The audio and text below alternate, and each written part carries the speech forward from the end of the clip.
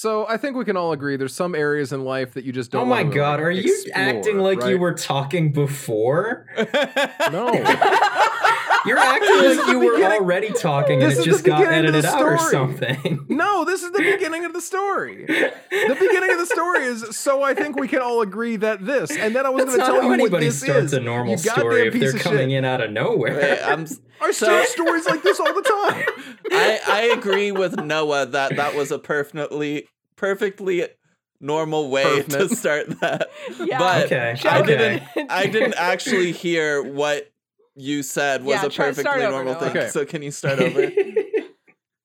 So I think that we can all agree there are some areas in life that, it's a perfectly normal thing to not want to explore that. Sure. Right? No, like there's certain normal. things that is just like, I don't want to think about that. I don't want to look into it. You know, like gas station sushi is like pretty high on that list for me, right? Yeah, you're like, I know it exists. I don't know who eats it. I'm not really sure that I'm not going to be the person to do it. Yeah. Someone's doing it because they keep making it. Now, before Jeff cuts in with what if you got a manatee burger at Wawa? I was gonna wait a few minutes and come in with this at the end of the story or something, but okay. I just want to head it off now because it's unfortunately not relevant to the situation. Bummer. Okay. Now, let's say you, like me, work in a strip mall, okay? Sure. And now let's say you, like me, sometimes go to the Dollar Tree next door to get snacks. Sure. Okay. As you do. Normal it's enough. right there. Everything's cheap. Now, what if you were going to get dinner, though? Let's say there's a grocery store across the street, and there's a Dollar Tree next door, and you're getting cup of ramen, and when you usually get your ramen from the grocery store, let's say you also buy like a pack of tuna to put in it. Okay. Are you going to trust the dollar store tuna, or are you not going to trust the dollar store tuna? Is it like pre-packaged? Sort of like, how you get like the meat slices at the grocery store? Canned. It's not canned. It's like Sunkist style bag tuna, but I don't think it's Sunkist. Right. No, I would not trust tuna. that. No, I would not. Yeah, I would you not wouldn't eat trust that? Really? Okay, no. Emma, you wouldn't trust that. Jeff, you wouldn't either? Probably not. Although perhaps I am not the person to ask because I think tuna's gross anyway. Okay. No, I love tuna. Fair. I'm a known tuna lover. I would not do it. So Okay. I want to put my coworker on blast real quick. Oh. Last night, this man spent probably a solid 45 minutes in the bathroom over the course of the shift. He's a speedy dude, But he's like, as I'm driving him home, he's like, bro, I never should have trusted dollar store tuna. And then he tells me that he usually gets tuna to put into his ramen. Mm-hmm. And it's like a nice, cheap way to spice the meal up. And I'm like, you got dollar store tuna? And I thought this was funny enough as it was. Yeah. I wake up to a text from him at 2 a.m. He's like, bro, is he still I'm shitting? so glad I bought Altoids because I've puked up everything I've eaten for the last 3 weeks. Oh my god. I'm like, oh my man, god. that sucks. That really sucks, dude. But I'm like, I'm still going to see him in the morning. He can't be that bad off. Nope. We get a call. Within an hour of opening, he's supposed to be there at noon. He calls us around 10. And he's like, hey, I got food poisoning. I'm not coming in today. He was still sick. I shoot him a text immediately. I'm like, hey, dude, are you doing okay? Is there anything I can bring you after work? Because I don't know what's going on. He doesn't respond to me. He doesn't respond to me until 5:30. Oh my god. So I need you to know, this man's been radio silent for me since 2 a.m. And then I get a text at 5:30. He's like, oh yeah, bud, don't worry. I'm feeling a lot better now. It's like, are you sure? Finally got it all out? God. Okay. More power to him, I guess. Sure. He hasn't answered my follow-up text of, are we canceling our plans for tomorrow? So who knows what's going on with this kid, but he's alive, and that's what's important, because I was a little worried about him. I was also I was a lot worried about him. Yeah, that makes sense. Yeah, God. So yeah, moral of the story really does just boil down to, please don't eat dollar store tuna. Now, hold unless on, you're in though. like a really desperate spot. If you were to enter that dollar store and in the back they had like a full-on like butcher counter set up, would you? This dollar store No. Okay. Okay. Because I think that there are some dollar stores, right, where like you walk in and you're like, oh, this is not that terrible. Sure. But then there's other ones that you walk in and you're like, I will only take the preserved foods that can't go bad from temperature variation. That's this one. Mm-hmm. Yeah. I did eat a Hot Pocket from their freezer once. Their freezer did not keep it fully frozen. Oh. So I feel like I was playing with fire that day. Really that's gambling a little. Mm-hmm. Okay, so this leads me into a quick story about one of my old coworkers who ate the gas station sushi. Oh my god. He would often come into work really like mopey and acting very ill, and he'd be like, "Oh, I shouldn't have had gas station tacos last night." And I quickly learned that meant he was hungover. Okay, yeah, that. And it's like either you. It doesn't look good for you either way, because either you're hungover way too often, or you're an idiot continuously trusting gas station tacos. Yeah. So either way, he looks like a total dumbass. Right. Yeah. But yeah, true. I think the best part of that is like, listeners will not know this, but Jeff and I know you're not really gonna get gas station tacos in town. That are of questionable quality. Yeah, they're the only places that would actually sell tacos have like a full blown like mini kitchen. Like they make like a whole lot of food. Yeah, I can't even think of what gas stations you'd be going to for that around here. I assumed that was a Seattle story. Yeah, nope, this isn't. This is a Pennsylvania. Okay, wow. In the Northeast, we don't have tacos. Not at gas stations, at least. You go to a gas station, you get a sandwich of some sort, like a regular person. Noah, you said you work in a strip mall, right? Like a kind of strip mall sort of area. Why don't you just go to the strippers and ask for some meat?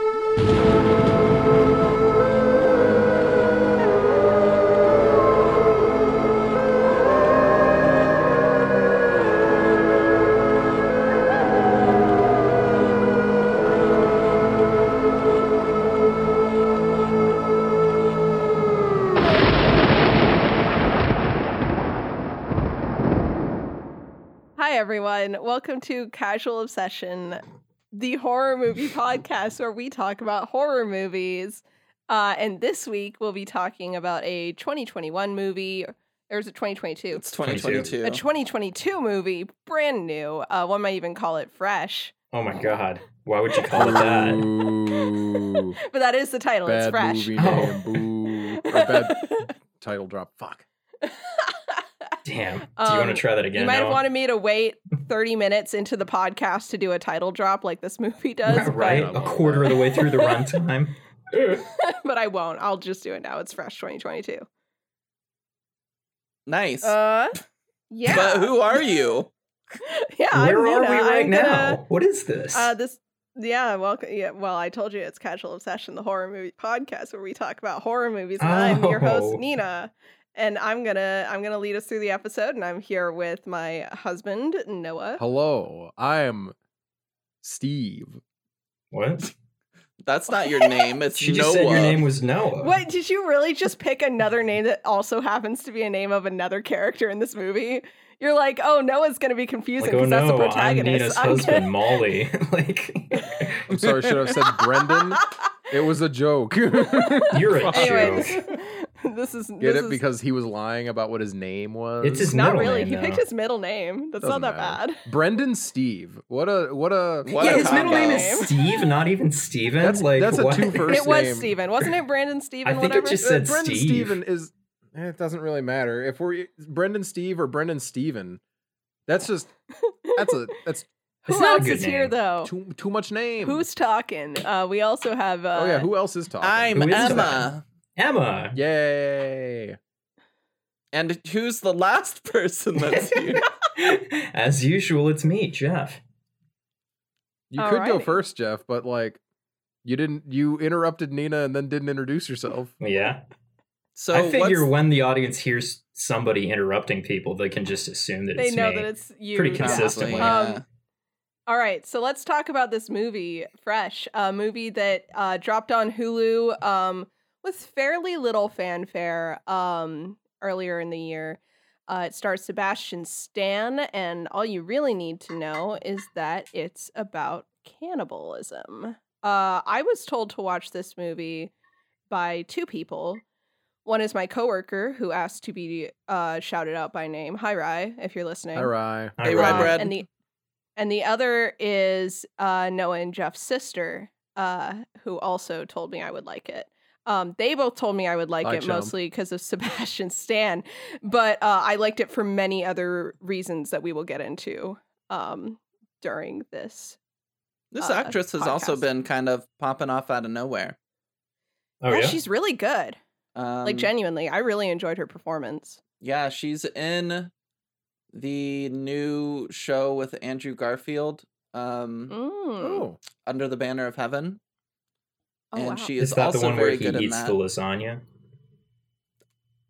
Because he's Garfield. Thank you. Thank you for cutting in with that, because I didn't know where he was going, and now I'm just mad. That up for you guys. But yeah, she's really good in this, and I'm happy to see her get other work because I really enjoyed her performance. Yeah, she did great. But what's the short summary of this movie, Nina? Yeah, alrighty. I will give you a short spoiler-free summary here. This movie is about a woman named Noah, who, I know that sounds confusing, but after we get through the spoilers, we'll have a new nickname for her, and it won't get confusing anymore. Noah is having a hard time with dating life. She is going on some pretty lame Tinder dates, having some pretty awful conversations with different men. And most of her life subsists of that dating life, doing some art and hanging out with her awesome friend Molly. Until one night she goes out to get groceries and she meets a man the old-fashioned way in a grocery store, a man named Steve, who gets into a conversation with her about cotton candy flavored grapes. This conversation goes pretty well. They have instant chemistry, and he gets her number. And after a little while of like keeping her waiting, all like classy, like they do start dating, and eventually he takes her away on a trip to this kind of mountaintop, like nice house. And that's when we find out that Steve has been playing the long haul here, and he is not a good person. Everything else is kind of spoilery. So if that sounds fun, which why would it? I promise you, this movie is very fun and enjoyable to watch, and I would encourage watching it without a whole ton of spoilers. Yes. But yeah, that's the movie. I know how I feel about it, but how do the critics feel about this, Noah? Well, the critics. So here's something that I would just really want to point out real quick. We may remember P2 from last week. Hi, P2. How you doing? We will be bringing up P2 a lot. P2. P2 on IMDb had a 5.7. You may remember. Okay. I do. Fresh has a 6.7. That is so stupid. And that blows my mind. However, unlike P2, Rotten Tomatoes score was like 35. This one's 81% Fresh. Okay. Metacritic 81% Fresh. I'm gonna fucking scream. Between this and the main character stealing my name, it's not gonna happen. Too bad it's not certified Fresh. Yeah, too bad. 67% on Metacritic. And a 3.5 out of 5 on Letterboxd. I'm gonna be real. That's fine. Here's my thing about this movie. Because I'm gonna give it my rating. I understand this movie's not for everyone. Cannibalism is already not for everyone. On top of that, if anyone here has seen Ex Machina, oh yeah, there's some similar tonal, like all over the placeness about this movie that can be off-putting to some people. I found it pretty consistently fun. I found it thoughtful. It really like spoke to a lot of things that I've experienced personally, which I can't wait to talk about. And also, I think the greater message of the movie was like obvious, like very obvious and very like telegraphed through the whole movie, but it was still fun. And it still said something that I think is worth saying. So for me, personally, this is a borderline perfect movie. There's just some stuff that I'll talk about in the spoiler section that I think could have been polished better. So I'm going to give this one like an 8.5. Closer to a 9 than an 8, actually. For like 8.75. Mm-hmm, Okay. Nina, you said this reminds you of some of your experiences. Do you not have an ass anymore? Assless Nina, we call her. No, I have an ass. It's a curse that I've been burdened with. But... Assless Nina, we call her. Other people, though, should give their ratings. Who wants to go next? I'll go next because I know Nina's staring at this 5 out of 10 right here that I haven't changed from the last movie, which, by the way, demoted to 4 out of 10, if that makes anybody feel better. It makes me feel a little better, You said the number you said. You can't go back and change it. No takesies back. You gave it 9 stars and you keep it at 9 stars. In episode, I seem to remember saying... that it would definitely go down. All right, but I cannot wait any further. Please tell me what your score is. Oh, I'm rating this movie a nice happy 8 out of 10. Cool, I liked this movie a lot. I think it was a really good time. Huh. Interesting. Fascinating. Jeff, what about you though? What would you rate this movie? Just trying to avoid me going last. All right. Last like usual. I am having a really hard time assigning a numerical value to my enjoyment of this movie because it is in the rare predicament of being well done enough that I hated it. Like it's good. Everything that it does pretty well. And I never want to watch it again because of that. You know? That's valid. Like it gives me icky feelings inside that I do not like. I had a bad time watching it, but it's real well done, you know? Like, I can't overstate how little fun I had with it. I'm the complete opposite personally, but I get it. But, like, all of that is because it does everything that it does so well. Mm-hmm. So I don't know if I want to rate it high or, like, mid. Mm-hmm. I'm gonna rate it high and just feel weird about it. I'm gonna give it... I think I'm gonna match the tone of the room and give it, like, an 8. Okay. Mm-hmm. But I want to re-emphasize, I do not ever want to watch this movie again. I think I know at least one reason why not that we can get into during this not even that, section. Actually. Really? No, all I was right. saying this before that happened. Fair enough. I, for one, love cannibalism. I myself am a cannibal. No, I'm not. Officer, take the shot. Officer, we got her. No, but I really, really, really enjoyed this movie. I have a lot of thoughts. Yeah. Especially, this is going to be weird, but from a trans perspective, I have a lot of thoughts about this movie. Oh, yeah. I can't wait to hear it. And I really highly, very much enjoyed it. So I'm actually going to give it a 9, and I'm tempted to give it like a 10, honestly. Ooh. Oh, okay. Because I very much enjoyed it, and I love what it did. And I'm going to talk all about all of that after the spoiler break. But yeah, fantastic movie. Cool. Yay. Well done. Good job. I did it good. Quick note, it does still suffer from what I said with P2 last week of like, can we get some female-led horror movies that aren't about like women's trauma? Right. But, and that's, yeah. But this is still really, really well done. And I enjoyed it. Yeah. And there's also explicitly no, I'm so sorry, Nina. There's explicitly no sexual assault, which I was very, very, very, very thankful for. That is nice. Yeah. I was going to say, I hope that I made it pretty clear last week, or last time when we were talking about P2, that this movie does suffer from that. And I am aware of that, obviously. But the reason that, like, that's the reason that I picked this is because I think there is a way to do that kind of story in a way that is productive and a way that, like, actually helps those issues. Yeah. And P2 makes it worse, but Fresh, I think, helps draw attention to things in the right ways. So yeah. We got a lot of content warnings for this movie, so I think now might be the time to just jump into that. I think there's one that I know everyone is excited to hear. There's cannibalism. dong. There's dong. Oh yeah, that too. There's dong in this I movie. didn't remember if I like mentioned that on the last episode, but there is like it's only shown for like a split second, but there's an entire dick pic shown. Yep. Which like you guys get a warning for that. Many people who are on dating apps do not get a warning for that. Noah herself, the character, does not get a warning on that one, but you guys do.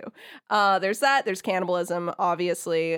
There's a lot of like that kind of gore. It's not like really explicit gore, but it is like, you know, I mean, you watch him carve up a leg and a rack of ribs at one point. There's a lot of like the prop work is incredible. Oh so my this God. this like the fake leg. mm-hmm. If you were to tell me that was a real leg, the only reason I wouldn't believe you is because the hip bone was too clean. Mhm. In the And also because it's cartoonish illegal. hip bone sticking out of the leg. Yeah, and it's illegal. But it looked like if someone in a cartoon had their leg popped off, it was like just the pristine like bone. But it was such a fucking real leg. It Mhm. looked Yeah. so good.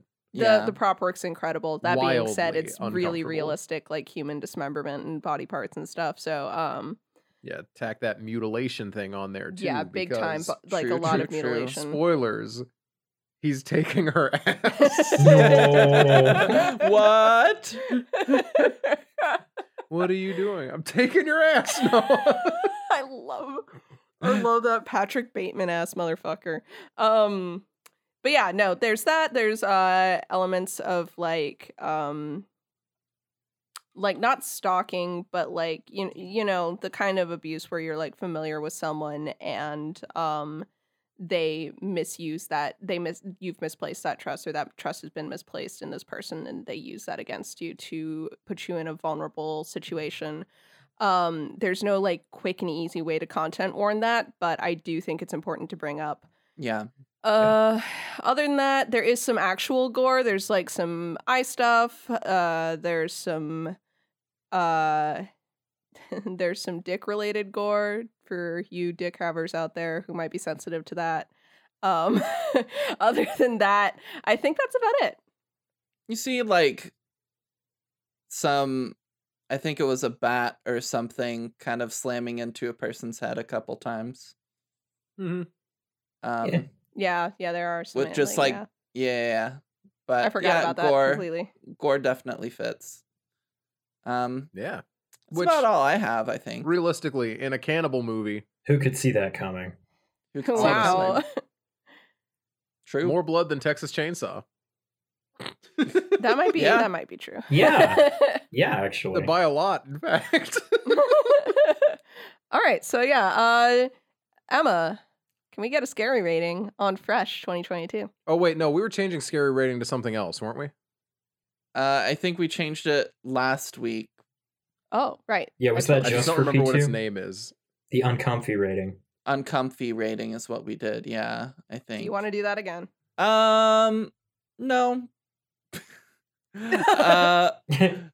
For the scary You knew. rating, Oh, We're gonna do a if- new kind of rating every time. yeah, for the scary rating, if you identify as a woman or were raised as a woman, then I think a lot of the fear that this movie plays with is going to hit a nerve with you in a very real way.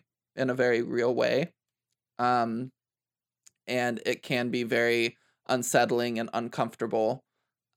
So definitely get ready for that. For those sorts of situations, I would say this isn't explicitly scary and like oh, you're walking down a dark corridor and suddenly like something pops out at you and it's scary, but it's kind of like a slow burn scary-ish. I'd give it like a 8 out of 10. For everybody else that doesn't have to worry about those sorts of things that this movie is tackling, maybe like a 4. And I'd like to add on to that. If you are just for some reason so stupid numb to the scenarios that are presented in this movie, which I have realized that I am, since both times that I watched this movie, my takeaway was, wow, what a good commentary on the commodification of women's bodies. And also, it was just a good time to watch the whole way through. I have realized that might not be the normal response. I had that too, honestly. But that is another possible response. It could be that it's like totally doesn't hit that way for you and isn't scary, but is still like a fun experience or an enjoyable experience on that level. So, either way, you'll get out of it what you want to get out of it, I think. Yeah. There is that. So I would love to give a little plot synopsis. Yeah. Let's go into it. So The spoily one. the spoiling one. I'm going to start from the beginning again a little bit. Like I said, we meet Noah. Noah's going on some shitty dates. She dates this guy named Chad. Chad sucks. That sucks so much. I can't. Noah knows this story, and Jeff might even, or Emma, you guys all three might know this story, but I have a bad date story that reminds me a lot of Chad that I'd love to tell later. But Chad is I've got just some kind things of to say about Chad too. Chad's kind of just the normal kind of shitty dude that you meet a lot of. Yeah. I was telling Noah, but you're not necessarily going to have a date where everything that happens with Chad happens, but you can have a date where any one of the things that he does will happen. Oh, for sure. Um, I'm amazed that they managed to distill conservative impression of hipster scarf guy with a combination of hipster scarf guy so perfectly, because this is the guy that I thought all hipsters were when it was like 2010. yeah. This is what I thought all of them were. With the and he sucks. exception being that he talks for too long about how much he loves hot sauce, which is I not a actually have a hipster thing note to me. about how mad I am that he's a hot sauce guy. That was so Right? for a I variety of I reasons. wrote a note so about that funny. as well. I was just so we'll talk angry as about soon as this I when we heard him talk say about it. stuff in a minute. My God. He sucks. Yeah, go ahead and I finish the really hated his little monologue about how Everything. he just feels like women don't put as much effort into how they dress these days, and how much he thought she would look so great in a dress. I hated So that. he just does a bunch of stuff wrong. She could and- have killed him right there in the restaurant, and it would have been justified. Like, It would have Legal, been. in I fact. think the staff would have helped her hide the body because they looked as Probably. pissed off with him as she was. But anyway, she gets out of this date. She talks to her friend Molly about it, and Molly is she's the best friend character, and she is bisexual and beautiful, and I love her very much. We She stand. has. We stand Molly. Hell yeah. She's also the smart one. She says, she gives some sage advice. She says, "Fuck it." She says, "Just follow your heart on some of this stuff. You gotta stop trying so hard. You are powerful and you deserve better." Which Noah needs to hear. But because of this, when Noah meets Steve in the grocery store, he does a couple things I'd like to draw attention to. He strikes up a conversation about something in the environment, and then he very specifically mentions two female relatives that he has, his sister and his niece. This feels very conscious to me, knowing Steve as a character the way that we do by the end of the movie, as a way to gain her trust by mentioning two female relatives that he's going to visit. yeah. They get this conversation done. It's really cute. It's really the charisma and the chemistry is there. He gets her number. They go on a couple dates. On their first date, Noah mentions that she loves maraschino cherries in her drinks, and Steve really latches onto that for the rest of the specifically movie. in her old fashions. I like this is just a dumb little touch that I found very nice. If a guy had done this movie, Noah's favorite drink would have not been not like a Cosmo, but it would have been like a girly drink Yeah. still, you know. A You daiquiri, guys maybe. listening, you can't see my air quotes I just put up there, but they exist. I just thought it was fun that they gave her an old man drink Yeah. as her favorite. I just Isn't thought it- that was kind of fun. When she orders it in the bar, isn't it a Manhattan that she orders? It might be. Oh man, Yeah, it is. But Yeah. then what he It's- makes for her and then later he makes is an an old-fashioned. Is an old-fashioned Yeah, I with thought the that was twist. odd. Mhm. Yeah. He remembered the cherry old-fashioned- part. He Yeah. remembered the cherry part. And it's a whiskey drink. And that's Old fashioned. he got the important Correct me shit if I'm down. wrong. Old fashions don't have cherries. I think that's just a They Manhattan don't. thing. They don't actually. yeah. But he's Damn, doing Steve's it's with a stupid. twist. It's with a twist. The point is, I'm sorry. during this scene where she asks for the cherries, we also meet another of my favorite characters, Paul. and Paul is the bartender, and she's like, hey, she says, can I have as many maraschino cherries as you can spare? And he comes back with all of the maraschino cherries that are in the bar. And she's like, oh, damn, I meant like one or two. But yeah, they go on a couple dates. They do end up sleeping together. In the scene where they are about to sleep together, Steve pulls another partially truthful, because we see later that he doesn't sleep with any of his victims, but partially also manipulative. He says that he thinks that things are moving really fast. And Noah is like, oh wow, that's like really mature of you. They do end up sleeping together, but they do take it almost immediately. They do take it a lot slower after that point. But after that, they have some more conversations with Molly. Molly learns that Steve has no social media, which he excuses as being like, has anything good ever been said on Twitter, which I've heard men say in real life before. So good excuse. And in fairness, Mr. Twitter Steve. enjoyers also say that to other Twitter true. enjoyers. The note that I wrote from that moment is literally, my Twitter is just for saying dumb shit. So, yeah. Exactly. You're adding to the problem, Jeff. I am the problem. Jeff's just like sandblasting, am I right? And everyone's like, no. you stink. But yeah, so... But I drive a forklift, guys. You rock. He doesn't have any social media. He is inaccessible in that way, and he makes a point of asking Noah during one of their dates if she's told anyone about him, and she mentions Molly, to which he gets a little... It's very tit for tat. Molly has about as much information about Steve as Steve has about Molly. And eventually Steve's like, why don't we go away for the weekend? And even the like normal horror stuff of like, oh, you don't have service where we're going, he's very smooth about it. He says, oh, service is shitty right now, but when we get to my place, it'll be fine. And then when they get to his place and there's still no service, he says, oh, it must have gone out again. That fucking sucks. So even that stuff, it's clear that it's his fault and he's planned this, but he's still so smooth about it. And up until this point, there have been hints that things are off, because he says stuff like, I don't eat animals, and all of this kind of stuff. And then we get to the scene where he's made her this old fashioned with a twist, and her vision is starting to go blurry. And he keeps it calm and conversational up until the point that she passes out on the floor. And his response is to get up and make himself another drink before he takes care of his newest victim. That's when the title sequence plays, by the way. This is 30 minutes into the movie, and up until this point, you could get someone to watch this movie with you thinking you are watching a rom-com, and then at that point is when it would hit you that, like, no, this is a horror movie.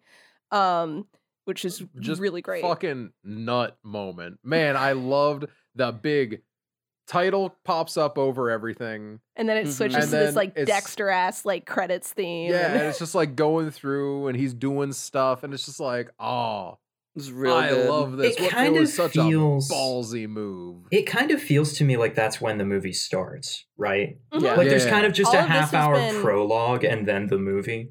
And then the movie, which is all needed, unlike some other things that I'll talk about in a bit. So we get into this scenario where Steve has chained Noah up in the basement of his like mountain getaway house. He lets her wake up and he kind of talks to her. And then when she realizes she's chained, she starts freaking out. And she asks very blatantly, are you going to rape me? And he's like, no, I'm not. And to his credit, he's not. But he does pretty much from the get-go explain to her that he has told her before he was a plastic surgeon, and he uses that to trap women because women are the highest demand because people are gross, and that's kind of the theme of the movie. He traps women through basically emotionally manipulating them, and then he uses his plastic surgery knowledge to remove, like, amputate body parts while they're still alive and sell their meat to rich people. And it's a really interesting setup for a cannibalism plot because usually cannibalism plots are very much like classist in their setup. And this is subverted it while also building on the theme of like the commodification of women's bodies, because he does explicitly say in another scene that like it's only women and it's usually only ones that these men can like fantasize about. So stereotypically conventionally attractive women. So he tells Noah this, and obviously Noah's not super thrilled about it. He's like, I need you to chill out though. Fear and stress is bad for the meat. And then he leaves. She has a conversation. She finds out there are other people being kept in this basement that she can talk to. One of them is Penny, who is still alive and lucid, even though she has some issues telling time, and she's clearly not, her mental health isn't great. But there's a third person named Melissa who she's close to death. She's not doing great. She's definitely been down there the longest. This freaks Noah out even more. So when Steve comes down, Noah, who has been kind of dumb up to this point, but on the second viewing, it didn't piss me off as much as it did the first time. Noah's like, hey, can I take a shower? And Steve's like, yeah, I guess that makes sense. So he takes her upstairs to take a shower, and she makes an attempt to run for it, which fails. And in retaliation, Steve takes her ass. Not her ass. Not her ass. Assless Noah. Assless Noah. Assless Noah. Who, for my sake of mind, we will be referring to her as Assless Noah for the rest of this episode. Because every time Nina says Noah did this, I look up from the text conversation I'm having like, fuck, what am I missing? And I hate it. So Assless Noah, now assless, is put back in the room where she's being held. And she has this like really long recovery, obviously. And we get a scene of Steve just doing his thing. He is so unbothered by this shit. We see him take a leg and start to butcher it and pack it up to send out to his rich clients. And as he's doing this, he's listening to music. He's doing what I imagine a lot of us do when we're cooking or cleaning the kitchen, where he's just kind of dancing around and goofing off while he works. Completely unbothered, unhinged little guy. And that's one of my favorite scenes in the movie. Meanwhile, Molly's starting to get panicked because she texts Noah about this getaway that she's on with this strange man.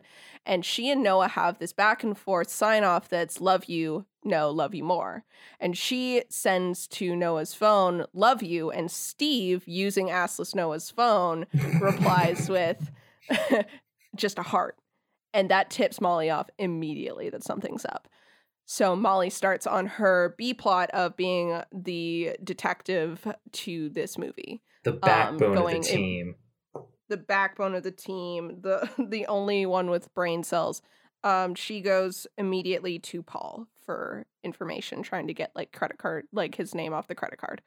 Back at the house, Noah's assless Noah is starting to recover from having her ass removed. Good for her. And she is having some conversations with Penny again. Penny's not doing great. Melissa's gone completely silent at this point. And Noah reveals that she and Steve slept together. And Penny's like, oh my God. Penny has a little moment where she's like, did you really? And Noah's like, shut up. Was I not supposed to? And it's revealed to Noah that Steve doesn't usually do that. Which means that she might have an upper hand in this relationship where she can actually like use that to maybe escape the situation. Slowly but surely, she does start to try and connect with Steve. She finds the point that is going to open it up when she asks what human meat tastes like. And he takes this as her maybe being a kindred spirit, maybe being someone he can open up to about this. So he makes her a meal using some of the meat that he has harvested. And during this conversation, she continues to try and like get him to open up to her. And he talks about the first time that he ever ate human meat. And he talks about how he thinks of it as like becoming one with another, and all this philosophical shit about like giving yourself up to someone else and it like being the ultimate act of surrender. And he's so full of shit. And Noah's like pretending to buy into all of this, but we see we see that evening her making herself throw up so that she doesn't have to have actually eaten human meat. So good on you, Noah. Good attempt. Meanwhile, Molly finds out through some very complicated Facebook stalking, since he doesn't have social media. Molly does find out that Steve does have a wife, which is a joke that they had earlier on, that since he has no social media, they know nothing about him, he could be married. And it turns out that the cannibal thing is not the only problem. He is actually also married. So Molly makes an attempt to go out and find this wife because she hopes that that'll help her find Noah. I do want to cut in real quick. I think that her Facebook feed that we got to see was immaculate. Did y'all see that? I did wasn't not paying pay close enough attention to it. Please. So all the photos that were there were the cheesiest family like kid pictures of like mom standing 2 feet away from kid looking down taking photo type of action. Oh yeah. But then the only feed post you see on her feed is a Blue Lives Matter post. Oh, is it? Holy shit. Yeah. Yeah.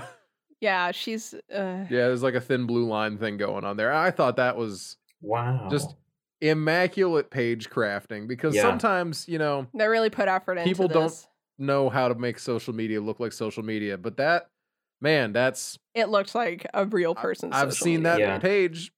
Wow, and that just like blends so well with the like immaculate whiteness of their entire house. There is Their no house. color in that house. Did you notice that? Like everything's white. Mm-hmm.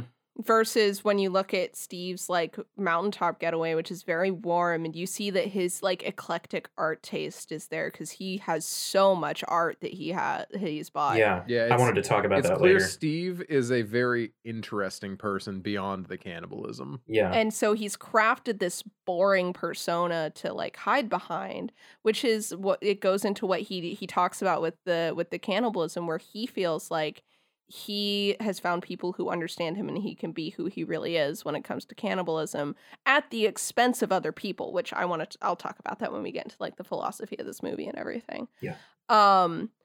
So Molly goes to Steve's wife to try and figure things out. She comes in and is like, "Hey, I think she that your husband has been cheating on you with my friend, and I'm afraid that he's done something to her."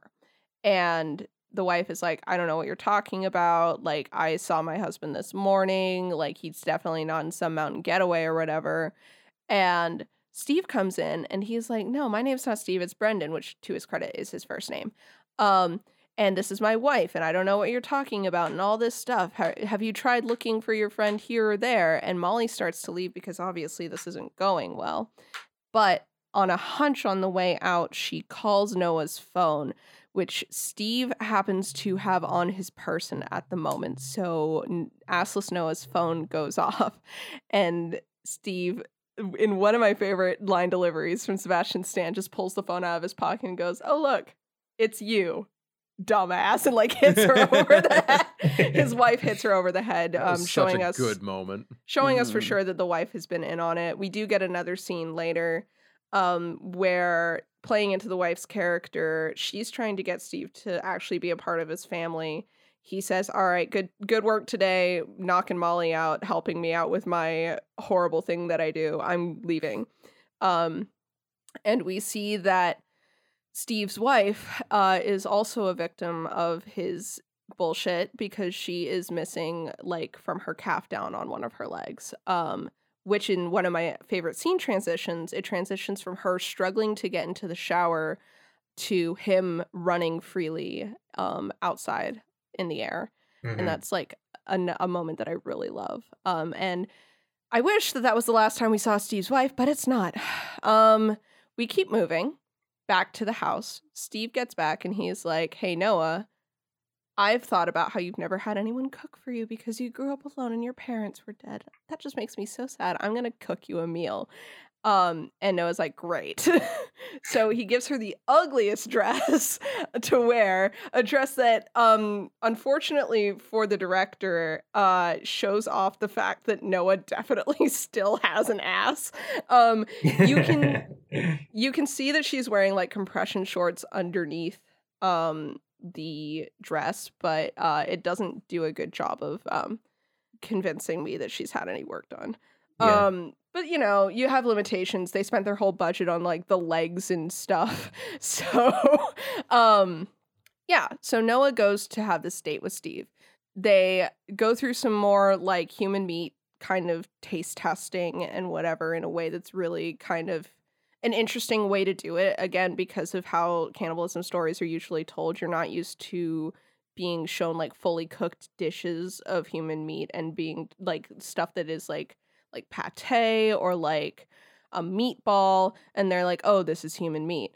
And Noah goes through eating and joking with Steve to kind of loosen him up, making jokes that, like, you know, they've been on dates before. She knows his sense of humor.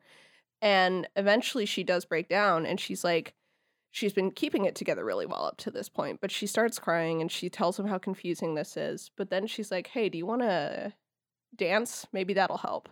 So they get up and they have this weird Ex Machina style, like, if those of you who have seen Ex Machina are familiar with the weird ass dance scene. It's that again.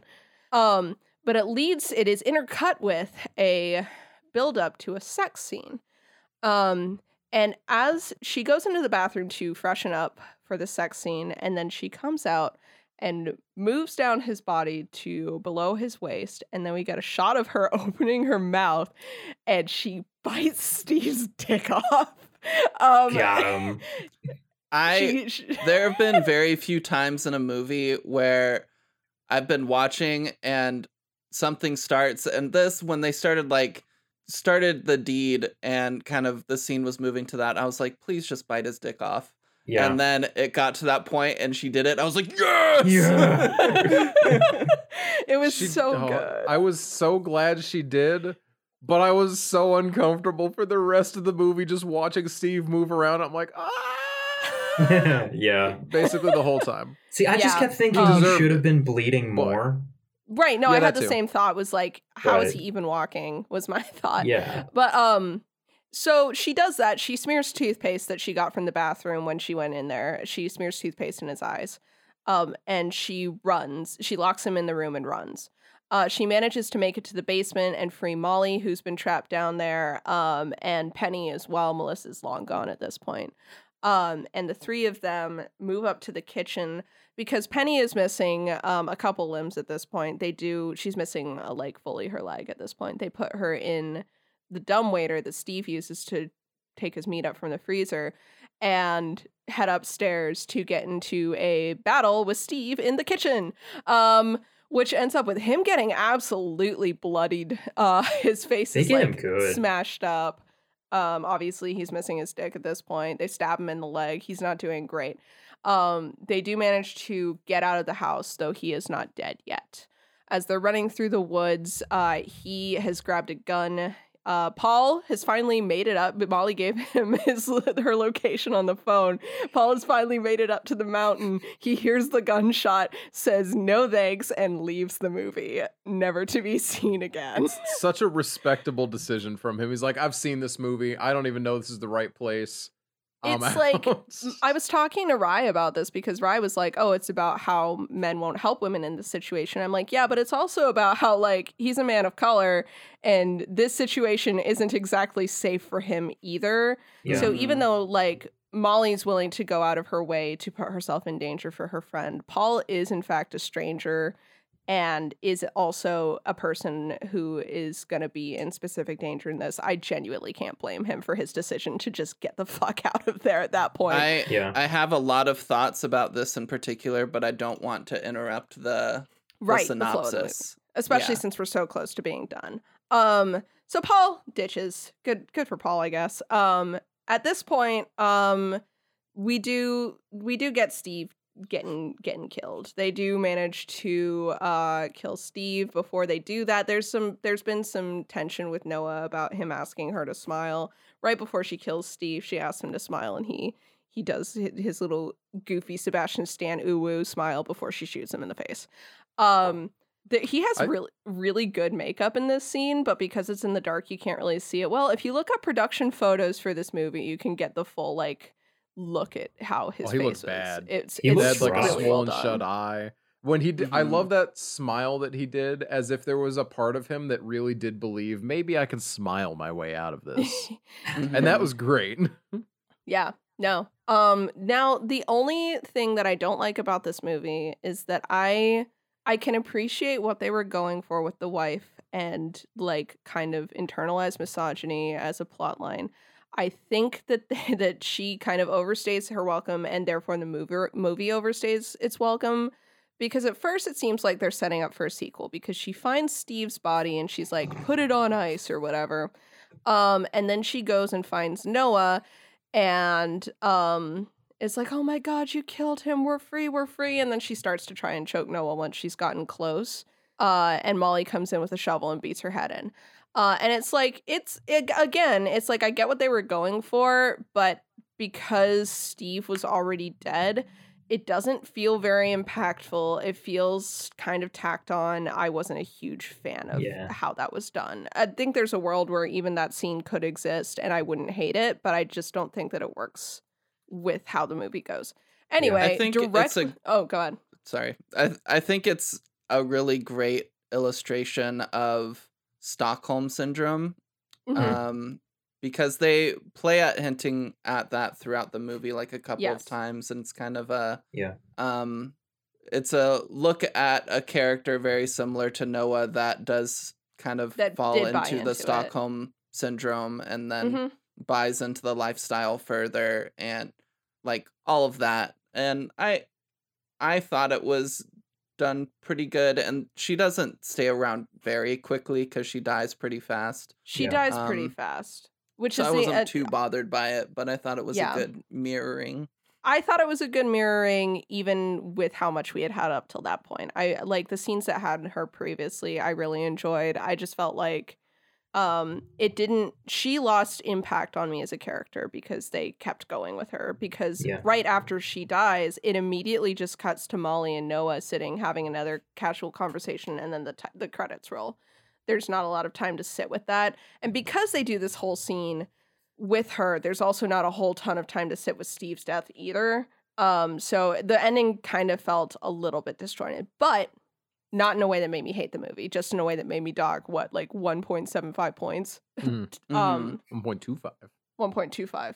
But yeah, that's Fresh. That's the movie that I chose for us to talk about. I've talked a lot and I have more to say, but first let's hear from Emma because I'm really interested to hear your thoughts. Oh gosh, I have so many thoughts that I could say. I don't want to dump them all on you immediately. You say one, Jeff and I will complain about hot sauce people, and then you say more. Okay, then I have the perfect thing to tie into the hot sauce people. Okay. And part of this is just direct absolutely what it is, but also another part may be reading a little bit too into it. So we can determine which is which as I talk. But Nina, you mentioned the dress and how unfortunately it shows that Noah very clearly still has the booty. And I thought it was really interesting that at the beginning with Chad, he's talking about like, oh, I liked when the women of our parents' generation, like they really subscribed to femininity, and I think you would look great in a dress and all this stuff. And then later on in the movie, at kind of the culmination of this relationship for the two of them, she is put into a dress, but not just a dress, a very like older woman dress kind of. And It's so definitely immediately the dress of a guy who's got no clue what to do. Yeah, immediately I felt that kind of callback to the beginning of the movie. But as Nina was talking through the rest of the story, a couple of other things jumped out at me as well. Of when they met in the grocery store and kind of were talking, Nina, you said that she mentions that nobody meets like the old-fashioned way anymore. And then also him not having any social media. I think it's a really interesting kind of look at the dangers of old style dating and kind of the new. Everyone romanticizes it, but it's not necessarily that much better. Yeah, but in this new kind of marketplace of dating where we have access to all of these tools and stuff, and the true red flags of when somebody doesn't kind of do any of that, that it should actually be a red flag, like her Yes. friend was warning her. And just his like old style of ideals of cannibalism is all about like the ultimate giving of yourself to another person, and of course it's always the woman meat tastes better, Yeah. and all You'll of this notice stuff. in his ultimate giving, he's not doing any giving. Yeah. Yeah, just doing the Right, take. absolutely. exactly. It speaks to like this old idea of like not to harp on Christianity, but I'm gonna this old Harp idea on Harp on Christianity. Christianity. this old idea of like marriage being like a partnership, but what they mean is marriage is a woman being completely subservient to a man who gives her money sometimes. It's called complementarianism. Yeah. Yeah. There's a lot of stuff. There's a lot of stuff in this movie. Yeah. That is like that, but that's definitely like a big one. Yeah, but there's a whole lot of takeaways of looking at Steve's mindset and this kind of older mindset and Yeah. how that shows throughout the movie. Mhm. And I think it's really cool. But Noah and Jeff, why don't you talk about hot sauce? So I don't know have a Jeff ton to probably say about immediately- hot sauce people, but you probably immediately thought of the same guy I did, though, right? yes, obviously, you know Mhm. I did. So we had a guy we knew growing up who We've he was a talked hot about him sauce guy. before. We have. You can't escape him. The punching bag that is this man. He's just so punchable because he's just such a shit person. He's horrible. He's the worst. Unironically, we're not Yeah. going to do details, but he is actually very valid to make fun of. So Yeah, I it's fucking okay. hate the guy. He was a big Frank's Red Hot guy. Specifically. He had this opinion that other hot sauces weren't good enough. He also said Frank's Red Hot would like cure canker sores and things like Yeah. that in your mouth. He said Really that, weird yeah. dude. As soon as Chad starts talking about how much he loves hot sauce, but then it gives him diarrhea or whatever it is that he said, like I'm just like, oh, good lord, it's this again. Yeah. And I've never been able to see, because like everything Chad did was very, very uncomfortable, very blatantly obvious. I've never had such a specific button of mine pressed in that Yeah. Yeah. weird thing to actually have happen in this movie. Yeah. Yeah. I'd like to Also, the racism against Asian people that was was like such that a lined dick up move. too. Yeah, that that's was another weird. thing. Yeah, it all fit. God. Yeah. Um, But yeah, no, it was. Ooh, man, the beginning of this movie was so for just what it amounts to a throwaway 30 minutes that just sets up the rest of the movie Yeah. was such a well crafted little thing. it was. Nina No. mentioned this in the opening, but unironically, this is a rom-com by itself that turns into a horror movie. If you didn't know, you wouldn't know, except Yeah. for a couple of moments when the subtitles go sinister music. Yeah. Yeah. Yeah, or one of my favorite foreshadowing moments, because we talked about him saying that he doesn't eat animals instead of saying he doesn't eat meat, which I That love. was really good. But my favorite foreshadowing moment in the entire movie is when she's eating Cheetos and Oh. you get the shot of her biting into the Cheeto. And it's Oh. very much, when I watched it the first time, I was like, that's a dick. And then later on, when she's gonna go down on him and she's about to bite his dick off, I was like, I was Like, right. oh, yeah. That was on purpose. Okay, so I know thought- film literacy. Okay, Freud. I Good thought you were going job. to That's talk a dick. about. I thought you were going to talk about my favorite piece of foreshadowing in the movie, which is when we first see assless Noah, when she still has her ass, of course, and course. she's sitting in her car before the date. Before we get a shot that has her full face in it, we get this like detail shot of her checking her teeth. Mhm. We get a bunch of focus just on all of her teeth before we see the rest of her face. So seeing that, I was just like, oh, that's not indicating anything that's going to be later in the movie or anything. That's Yeah, there's a lot of that. I thought it was a Yeah. really the 30 minutes neat. is not just wasted on setup. It is Yeah. spent with foreshadowing, with building characters, Mhm, in a way yeah. that's really believable. The relationships, especially the female relationships, the female friendships in this movie are really well done. Yeah. the friendship between Noah and Molly, where Noah is a woman-loving woman. She is a bi woman who is shown to be attracted to both during the movie. She talks about how she enjoys dating women because there's like a lot less dangers there in certain areas. But then she also will not stop flirting with Paul the bartender, which like she's valid. He is an attractive man. But she's never shown to be predatory in any way to Noah. She genuinely really just cares about Noah as a friend, which I appreciate as a bi woman who has noticed, like, obviously you notice this, the way that women who are attracted to women are categorized as being predatory towards straight women. Molly is never predatory towards Noah in any way, and I really appreciated that. There's moments where other people try to get her to talk shit about Noah, and she's like, shut up. This is, my friend is missing. We're not going to make jokes about that right now, even if you are right. Yeah, I really enjoyed that. I really enjoyed Noah's relationship with Penny, where like I had been, the moment that she managed to lock Steve up, she was going down there for Penny. She didn't know Molly was down there at the time. So she really did care about Penny as well. And obviously, who wouldn't? Penny's amazing.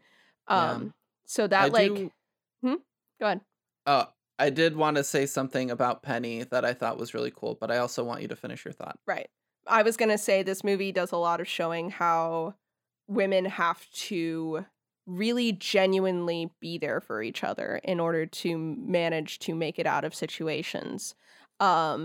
There has to be that trust. There has to be that constant checking in. And it's one of those things where it doesn't matter how little we know each other. A lot of times, women who are in dangerous situations know that there is this sort of code where we can go to each other, even no matter not knowing what's going on. You can, if you're in a dangerous situation, go up and act like you know a strange woman in public. And there's an unspoken, almost immediate understanding of, oh shit, you're in trouble. I am the only one who can get you out of this. And I think that was communicated in this movie in a way that was very heartfelt, and I appreciated it. Oh my gosh, I have so many things to say about that too, because that's another big point I have. I'm gonna take the soapbox for a little bit. Do it. Go for it. And first, the thing I want to say about Penny is there's a scene where Noah is kind of laying against sitting against the wall talking to Penny, and she says, like, I wish we could see each other right now. Yeah. And then the camera like flies over the wall and you see Penny, and she has a bandage around her head, and Penny says, "Me too." And first I thought Steve had taken Penny's eyes, and so the whole like "Me too" line was like crushing. But then later in the movie you see that she has her eyes and she's fine, and it was just a bandage around her head. But I was like, oh my gosh, that's incredible.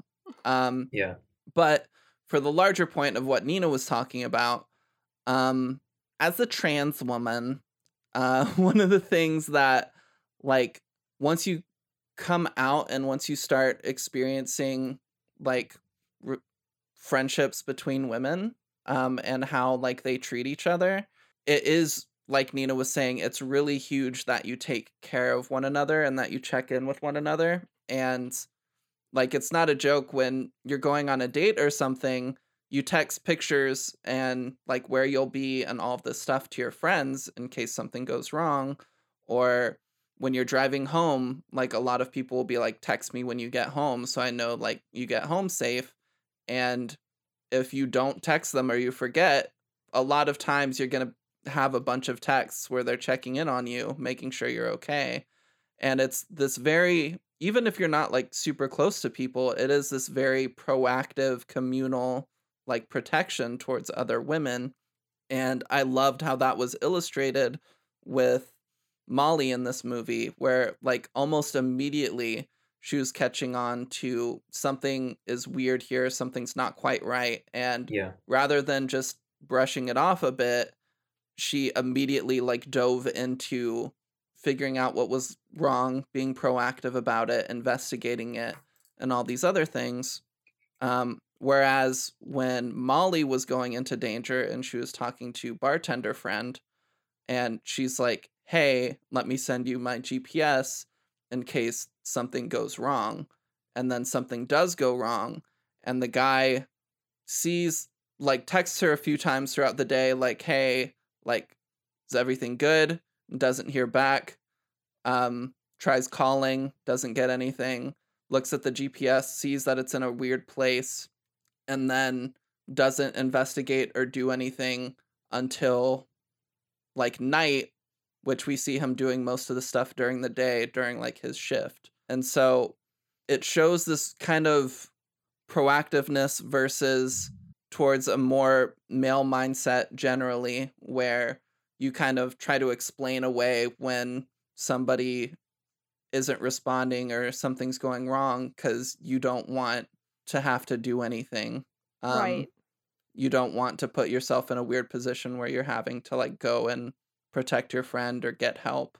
And it's illustrated later similarly, where he gets to the house, he hears screaming and yelling, and he leaves because he's like, I must, like, have the wrong place.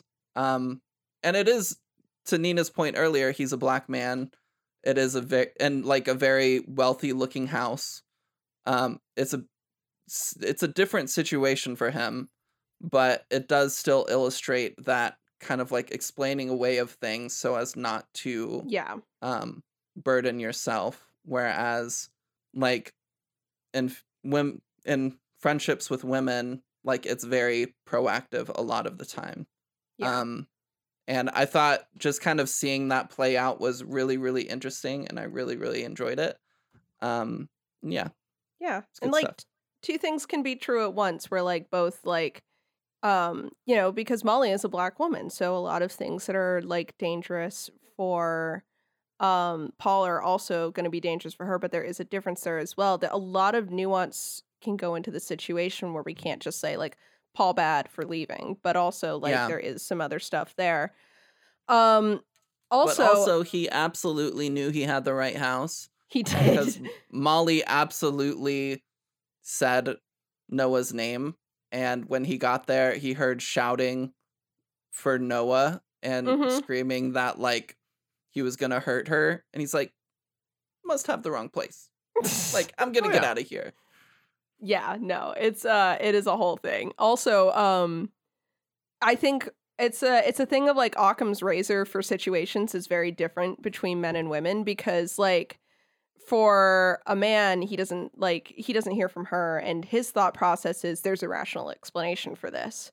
But I remember the first date that I went on, or quote unquote, the first time I met up with the guy that introduced Noah and um, I went to this date. At this coffee shop, and I told my roommate at the time, this is where I'm going. This is who I'm meeting. This is what he looks like. If I don't text you, or if I'm not home within this amount of time, call me. And I get there, and this guy and I hit it off, and we talked for like 6 hours at this first meeting because we hit it off so well.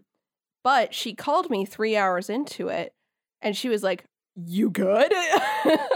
Which, like, is fair, because, like, to some people it might be like, oh, you haven't heard from her in a while. It could be that everything's perfectly fine, and that's why she didn't text you, is because she didn't feel like it was going badly. Because if it was going badly, wouldn't she text you the whole time updating you that, like, this is the shittiest date ever? But she was studying. She had her own shit to do. She still remembered 3 hours later, oh shit, Nina's not home. I'm going to call immediately and check up on her. Even though everything was fine. And then on the other side of things, going back to Chad real quick, sometimes it's just the little things a guy says. You know, I had a guy that I went on a date with who he didn't say anything racist. We did go to a Chinese restaurant. It was super awkward. But he didn't say anything racist to the people working there, unlike Chad. But we get in the car, and my red flag moment for that guy was that he wanted to put on this EP that he was on, and it was, like, metal, and I was like, I'm really uncomfortable with screaming, and he made a "oh wow, Snowflake, you triggered" joke on the I first think I remember date. you telling me about this. Yeah. So that's, like, that's my little chat aside. But I wanted to, if anyone else has things they want to talk about, I do want to compare this movie to P2 real quick, since I said I was going go for to. it. Yeah. You guys good? Yeah, go for it. Cool. I just want to make sure. Honestly, I thought that was the point of putting this after P2. So yeah, like, it is. I did Yeah. want to get into it, but I wanted to make sure there wasn't anything else that you guys wanted to get out of the way first. Okay. So my big problem between these two movies is, first of all, how the protagonist ends up in the situation she ends up in, how she gets out of it, and the stalker or like the villain character themselves. So I'm going to talk about how she gets into it. This is the big thing, and this kind of plays into the character of the stalker as well. In P2, we aren't really given a lot of reasons why this guy is into this girl. Apart from that he's been watching her on the cameras. There's no relationship between the two. She's kind of arbitrarily, there's a lot of like coincidences that have to happen before she ends up in this spot where she's trapped. Lots of them. Like, she has to have the cab cancel on her, and she has to forget this or forget that. And like, it's just like this really early 2000s setup of just everything's going wrong, which kind of makes it unbelievable and hard for me to be scared, because I'm just like, wow, really? Wow, you're kidding, really? Through the whole thing. Versus with Fresh, everything is believable. I fully believe that Noah thinks that she and Steve are doing well. And I fully believe why she wouldn't listen to Molly, because she's been in person with this guy. She spent time with him. She slept with him. Nothing bad has happened yet. He's mentioned like his job. She knows what he does for work. She knows that he has a sister and a niece, which is a good, like, a green flag for women if a guy talks about the other women in his life. There's a lot of stuff going on here that, yeah, 100%. As mad as I was at Noah for doing it because I knew the movie was going to go wrong, she didn't know that, and I can kind of understand why she didn't. Which makes it scarier because, like, it's not like a accident that she ended up there. He orchestrated it. He drew her in and made her feel safe in a way that she is not at fault for. He is fully at fault through this whole thing. He's fully lucid and cognizant of it. And here's the next big thing. Talking about Steve, he is not, quote unquote, in the typical 2000s horror or anything sense, quote unquote, insane. He doesn't turn on a dime the moment that he has her captured and suddenly become this like weird, creepy, ho, I'm dressed up as Santa Claus and I dance to Elvis guy. Yeah. He is the same man that she met. He has the same sense of humor. He talks about the same thing. And in that scene where it cuts from his wife in the shower to him running, you see that this is just very normal for him. He doesn't really even give a second thought to the way that he's treating these women. It is a job, and that plays into the commentary on like the commodification of women's bodies. A lot of men just don't even think about that. They go about their daily lives. People like advertisers, like producers in Hollywood, that kind of thing. Everyone's doing it. They don't even think about it. Women have to think about that shit constantly and be on it with each other. So in P2, we have like one conversation between the main character and another woman in the entire movie, and it's her and her secretary telling her secretary to go home. That's it. Not that Fresh passes the Bechdel test or whatever, because I don't think it does, but there is that relationship that we talked about between women versus in P2, it's like no one is there to help her. There is no connection with her and anyone else. She's completely alone. And yeah, it's just ridiculous how these little things create this scenario that is so much scarier and so much more real, and yet somehow less disgusting in the way that P2 is. Like, it's disgusting in its own new fantastic way. I was about to say, less disgusting, really? But yeah, in the same ways, definitely. Please, they eat people. It doesn't... Watching P2 and watching the scene where, like he is feeling her up is super uncomfortable in a way that makes me want to die. Yeah, no, very not cool. Yeah. Like, I would rather never see that scene again. I went into Fresh willingly because I think using cannibalism as a metaphor says something so much more interesting than P2, which is just like, ooh, men gross, women get molested, she kills him, isn't that empowering? In this movie, it's like, men commodify women's bodies without even thinking about it. Women have to rely on each other to be able to overcome that. That's so much more complex, and that's why I love this movie so much. Yeah. It's great. I like it a lot. One thing, as a comparison to P2 that I really like, is I liked every character in this movie except the wife. Like, Steve was great, you know? Noah was great. Molly was great. Yeah. Like, everyone who was in this movie for more than like 30 seconds was a really good time.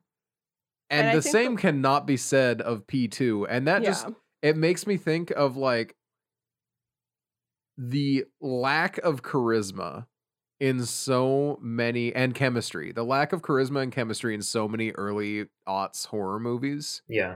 And ATM. Because it just, we were talking about this just a little bit before it started. And, you know, there's a lot of horror movies from the early aughts that people talk about being so good. And then you watch and it is a thoroughly mid movie with one good actor in it. And it's The like, Ring. oh. You can just say The Ring. Okay, fine. The Ring. And there's a lot of reasons The Ring isn't that great, but like, you know. Yeah. Also, it Saw stands out head and shoulders. No, Saw that's was the one that actually we were what I talking mentioned. about. Is like Saw as a franchise is a little bit mid. It's my favorite horror franchise in its entirety, better than Hellraiser. Oh yeah. Okay, I just want to object to the use of the term "a little bit mid." It is so comically aggressively mid. Okay, it is but the there's like three good characters. The amount of charisma between like Jigsaw and Amanda, and the chemistry between all these characters, and it's just like a very direct, it knows what it's doing movie. Yeah, that like even from the beginning, where we had Cary Elwes doing his thing, like his thing wasn't great, but boy howdy was he doing it, and he sold it. Yeah, I was about to say, was his thing just not quite having an American accent, or no?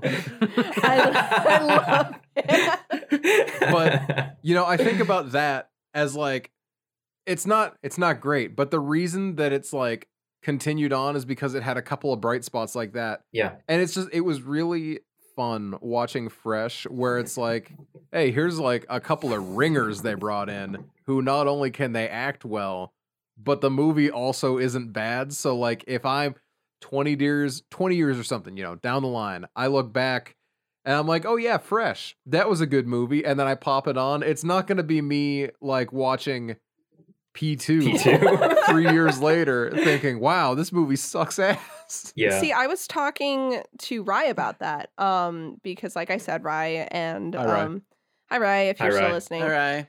Rye was the one who initially recommended that I watch this movie, and we were talking about how it's because they're a Sebastian stan. They are a Sebastian stan, and that is valid. He's very good in this movie, and there are a couple lines where like I was texting both your sister and them, and I was like, oh my god. I was like, I see why you made me watch this movie, you fucking simps. But they were talking with me about how we think this movie is going to be a cult classic down the line. I wish we could get it like physically, because I would love to own a copy of this to like have later down the line, because it's not for everyone, but what it is well done. Yeah. And like that's the best kind of horror movie, is one that's like very specific. I think about, like, not to bring it back to Malignant, but I do think about that with Malignant too. It's very specific, very much not for everyone, but the people who like it are gonna not ever shut up about it. Yeah. And I hope that Fresh achieves that status. I think Sebastian Stan being there will help it, but every actor in this movie kills it. The cinematography, the sound design, like the use of music in a lot of the scenes, the art direction. I really Very hope cool. that people don't give this a pass like I initially did because they're sick of people who simp over Sebastian Stan. Because that's why Yeah. I did Call not out watch post it at for first. Rye. Is Jeez. well, there's a lot of annoying people on my Twitter, and Sebastian unfortunately has been lumped into my like Marvel movie, hey, I'm done with it energy Mm. because he's in it. And I have a Yeah. lot of people who simped over him in my past. I'm like, yeah, he's still connected. Yeah. And that for Like, this that is just reason, another I Tom was going to Hiddleston. give this movie a pass. Yeah, I was going to pass I- on this movie, and it was a stupid decision because I love this movie. It was a very good time. I You know? initially wasn't gonna watch this movie because I saw a few TikToks saying it was a really good movie, but they didn't like the end, and they thought the end was done really terribly, and it kind of Oh. ruined the rest. And watching it now, I have no idea what they I were don't know why talking they were about. I was saying gonna that. say, I that's have my an opinion, I complaints, guess. but- I've got it. What is it, Jeff? There is one singular thing that they could have changed with the ending of this movie that would have made it way better. And that is What is when that, they are Jeff? all beating on him in the kitchen, they should all have gotten knives and cut him apart. Oh. I'm not gonna lie to you, Jeff. When you said there's one single thing when they were beating on him in the kitchen, I'm like, is he gonna say fucking yakety sax? Aggressively slowed down yakety sax. I don't know that I like that idea as much. Okay. But I don't know if you knew there's a mid-credit sequence to Oh, this I movie. didn't. Oh my Oh, god, shit. really? Well, that's fucking Um, stupid. Why would they do that? Where it shows that his Sebastian body Stan. is being eaten. Ah. Well, that's his wife said put his body on ice and stuff, so Yeah. Are they guess it was selling him implied to that rich that was people the and they plan. still think he's a girl? eaten. Oh. It's just like his body on a table, Yeah. and a bunch of people dig in. Nice. Okay, Wow. I'm gonna have to go back and watch that because that's dope as shit. Thank you. Yeah. That's very good. I think there was like, I'm glad that. Oh wait, every there's girl- one other thing that I wanted to say. Yeah. Oh yeah, go ahead. In regards to you hoping this will be a cult classic and everything, and just how much you enjoyed this, what's your fresh tattoo gonna look like? Oh damn. I wish it had something. That's the only thing is like, there's nothing that's as iconic as Gabe's dagger, so it would be Yeah. hard for me to get one. Noah's ass. Excuse me. There you go. Just You his could bloody get a ass. tattoo of the words "I'm taking your ass" on your ass. There you That's the go. Tramp move. stamp that says I'm Tramp taking your ass. oh. Oh no. Like Steve doing the Virgin Mary pose with script text saying I'm taking your ass. Ooh, and the whole there you like go. Saint There you Halo. go. Yeah, yeah, See, yeah. you've You, got you know I'm a slut options, for Christian Nina. imagery. I know. What was I gonna say? I love how each of the girls got a hit on him at the end, by the way. That was Yeah. like very important to me that they each got to just like, Noah obviously was gonna get him. But I love other things I love about Steve as a character. I love his like pseudo Patrick Bateman bullshit where he like Mhm. is singing these pop songs and shit while he's doing his doctor work. Mhm. I love Doctor work. Okay. Doctor That's a- work. while he's being a cannibal. I love his. Okay, look, I do like Sebastian Stan a lot. I love his goofy little ooh-woo smile. Sebastian Stan smiles and his mouth does a little ooh-woo, and I think it's adorable. But he's very, again, I would totally fall for it the way Noah does because I wouldn't fall for it the He's way a Neither would I. I'm sweet- built different. goofy little guy. He's a I good don't know. looking He comes fellow. across like a little bit of a creep early on, though, doesn't he? Like the second Not time really. that they hang out, he Not says, really. "Have you told anyone about me?" Okay, but that look, doesn't here's come what- across a little That's weird like to a No, anybody That's else? a pretty normal thing. Is Yeah, it? that felt when normal. when Yeah. you are like That 3 or felt 4 sketchy dates to me. in with someone, when you're 3 or 4 dates in with someone, you want to gauge how public the relationship is gonna be. Like, are they calling you their like partner yet? Like, have they told their family about you? Are They are were you like getting to the midway stage into where a you should second expect date, that? though. I got the vibe But- that they'd like what Emma, go ahead. They were moving very quickly in their relationship, and so I didn't think it stood out. No, it didn't. Um, I do understand okay. why you feel that way. Personally, it was one of those things where it's like if you know that the movie isn't going to be a rom-com, you can definitely pick up on that as being a him like needling at her, but immediately he gets into like he's like very open about talking about Molly and like what's up with Molly, like what's her deal, and Noah's like, I think you two would get along, and he's like, oh, do you, like that kind of thing. I loved when he does meet Molly. There are little moments that are very like, another thing that I love about how Steve is portrayed after the reveal is that he has moments where he doesn't show like any goofy like on the edge of insanity stuff. He just shows anger. And it's like he lashes out in a way that like I have seen with partners before, where like you think that you're safe with this person and then they start screaming at you. Yeah. And it's like you get that like stress that's there of him like trying to get her to calm down, and then he breaks that because he doesn't have to hide that he's like you get into that point in your relationship where they feel like they don't have to hide that from you anymore because you're trapped, and they'll like yell at you. And he does that then, and then he does that later on after he's got Molly. He's like, she said that we would get along, and then it cuts him just going, fuck. And he's very, very pissed off that, like, you know, when there's that thing of abuse where you like try and keep the person from their friends, and then when that friend tries to reach out to them, that can make an abuser very angry. That's kind of how I read a lot of that scene. I loved that as well. Yeah. I thought it was great. I liked, as you were saying, in the beginning part of the movie, if you know how the movie turns, you pick up on some of the things of him probing to see, like, what information is there. Like, oh, tell me about, like, your family. And then learning that she doesn't really have a family. And all these other things where he's kind of, like, sussing her out a bit. As a target, but like the beginning of the movie, like you mentioned before, if you don't know where the movie is going, it feels like you could be watching like a romance movie or a rom-com, and then it makes that turn and it veers into the horror territory. And then when she starts playing him, it kind of turns into this weird combination where it hits those romance beats again, and it does feel like romantic and genuine at times, but because we've seen that interconnecting piece, we know there's still like that kind of tension and that horror element, and it's like a interesting like mix of the two genres. And I thought that was the way the kind of tone of the movie was handled, I thought was really, really cool and really interesting. Yeah.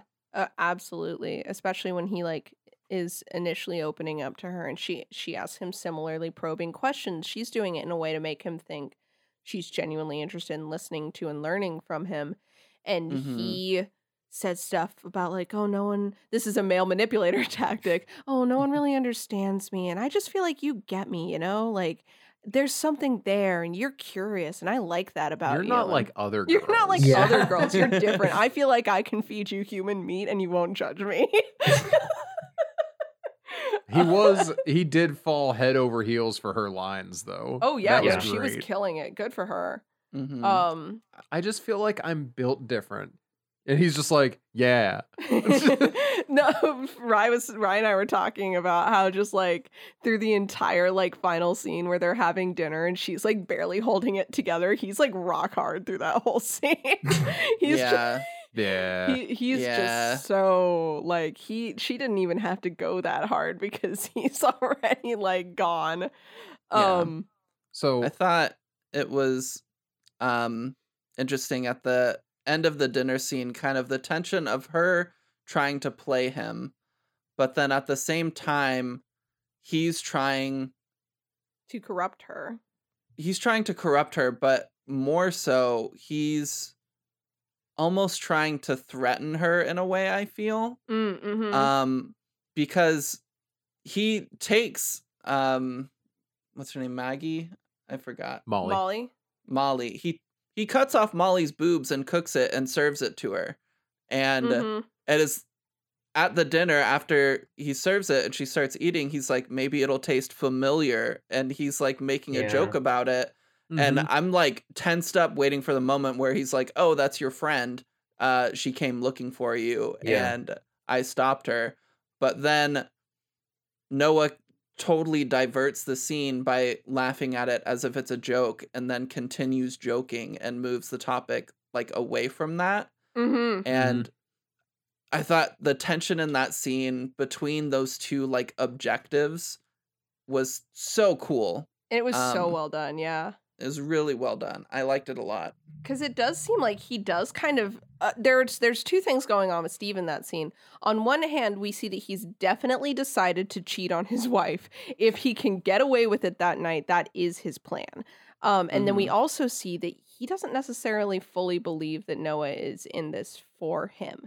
He is trying to push her to see if he can find that line and get her to cross it so that he can call her out for not being genuine, because he lied to her and that was really horrible of him, but he doesn't see it that way. But now that he thinks that she might be lying to him, he's like, well, isn't that rude? I better make sure that she's not, and I'm going to literally press her and pressure her as hard as I can, which I think is why it's great that like those dance scenes mirror each other, one where he's been lying to her and one where she's been lying to him. You know, Yeah. The dance they do is very mesmerizing. it is. I saw people complaining about it, and I was like, you guys just need to get over yourselves. Yeah.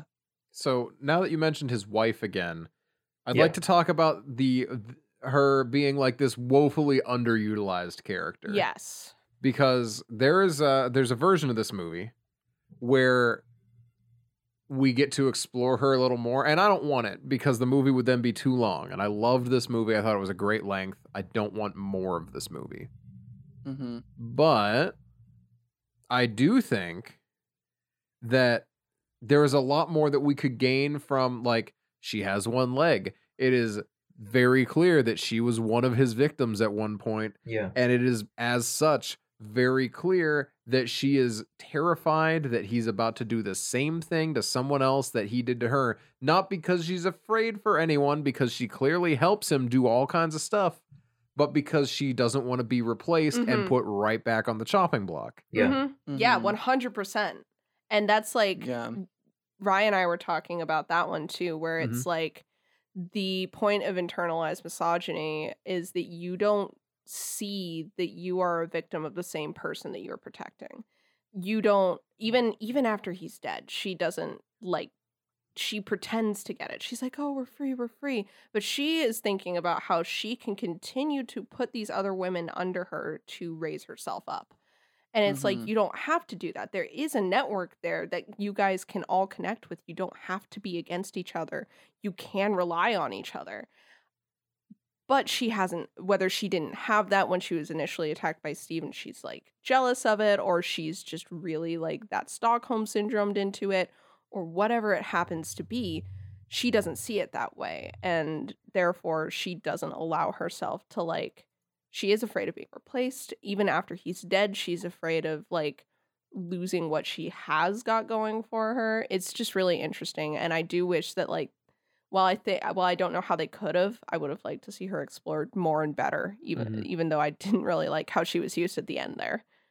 Yeah, I think she was given the screen time she needed.